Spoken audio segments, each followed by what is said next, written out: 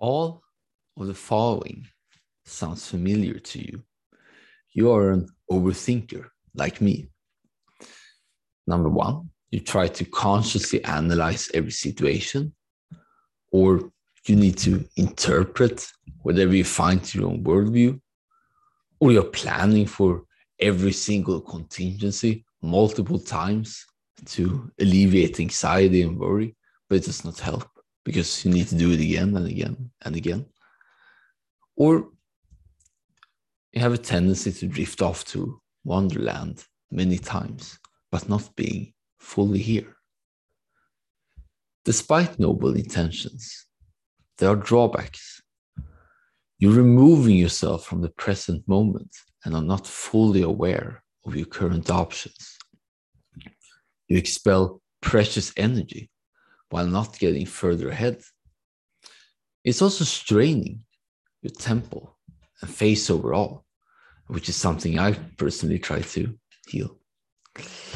And simply, you're overreacting to noise and forgetting the signal. Operations of thought are like cavalry charges in a battle. They are strictly limited in number, they require fresh horses, and must only be made at decisive moments. So I'm going to present you the easiest solution, which is focus on your breathing. In our case, thinking is such a part of ourselves, so it's hard to stop.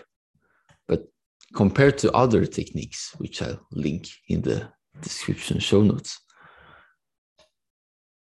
you still have to breathe. Therefore, when you're drifting off, slowly breathe in and out. And welcome home.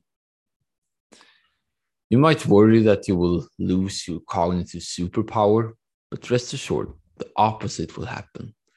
You will gain more insights by simply being more aware without needing to strain. And in short, your inner compass will be greatly enhanced for more. And if you want to read more about it, you can visit Shipper Julian's article